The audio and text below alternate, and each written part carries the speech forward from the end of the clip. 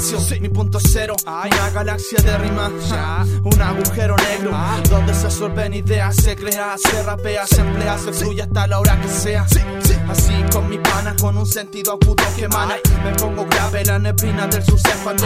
Si las cosas no funcionan, se improvisa de una a la luz de la luna, esa que observa mi noche. De tanto boche, me emborraché y taché las cosas que se dan, que se dejan. Vamos al 100, sin 100 pesos. Tengo un bien, el bien de hacer este cheat en exceso. Eso, ahogándose en lagunas mentales, el suave como el viento en los árboles. No me hables, ni menos se gasten, hey. Eso no va ahí, pero solo fluye como un tsunami. Y como el agua somos claros en el escrito, y correntosos al fluir, menos pasivos que el Pacífico. El río arrastra muchos botes que terminan en el bate.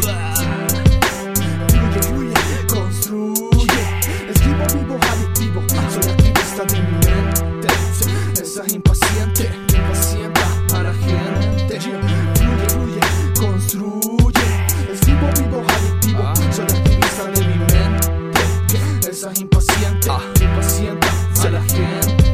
Sigo la vida como el ritmo de este beat, hip hop explícito, rap en las trías y fluye, y lo traspaso a escrito, fluye por mi vena y cae a este cuaderno maldito. Te hablo de fluir, tú me hablas de la vida, pues complemento las dos y lo hago sin problemas. Si es la vida y se vive día a día, lo hago con fluidez sobre cada melodía. Ey, esto solo pasa cuando existe pasión. Es mi forma de vida, es mi forma de expresión. Si no es por esto, dime tú de qué forma lo haría. Te hablo de escribir, otros hablan puras tonterías. Yo solo sigo mi camino, otros buscan su destino. Dejo que las cosas pasen, no lo hago clandestino. Ahí es donde abro vino, si lo hago a mi manera. Yo muevo mi cuello, otro mueve las caderas, yeah.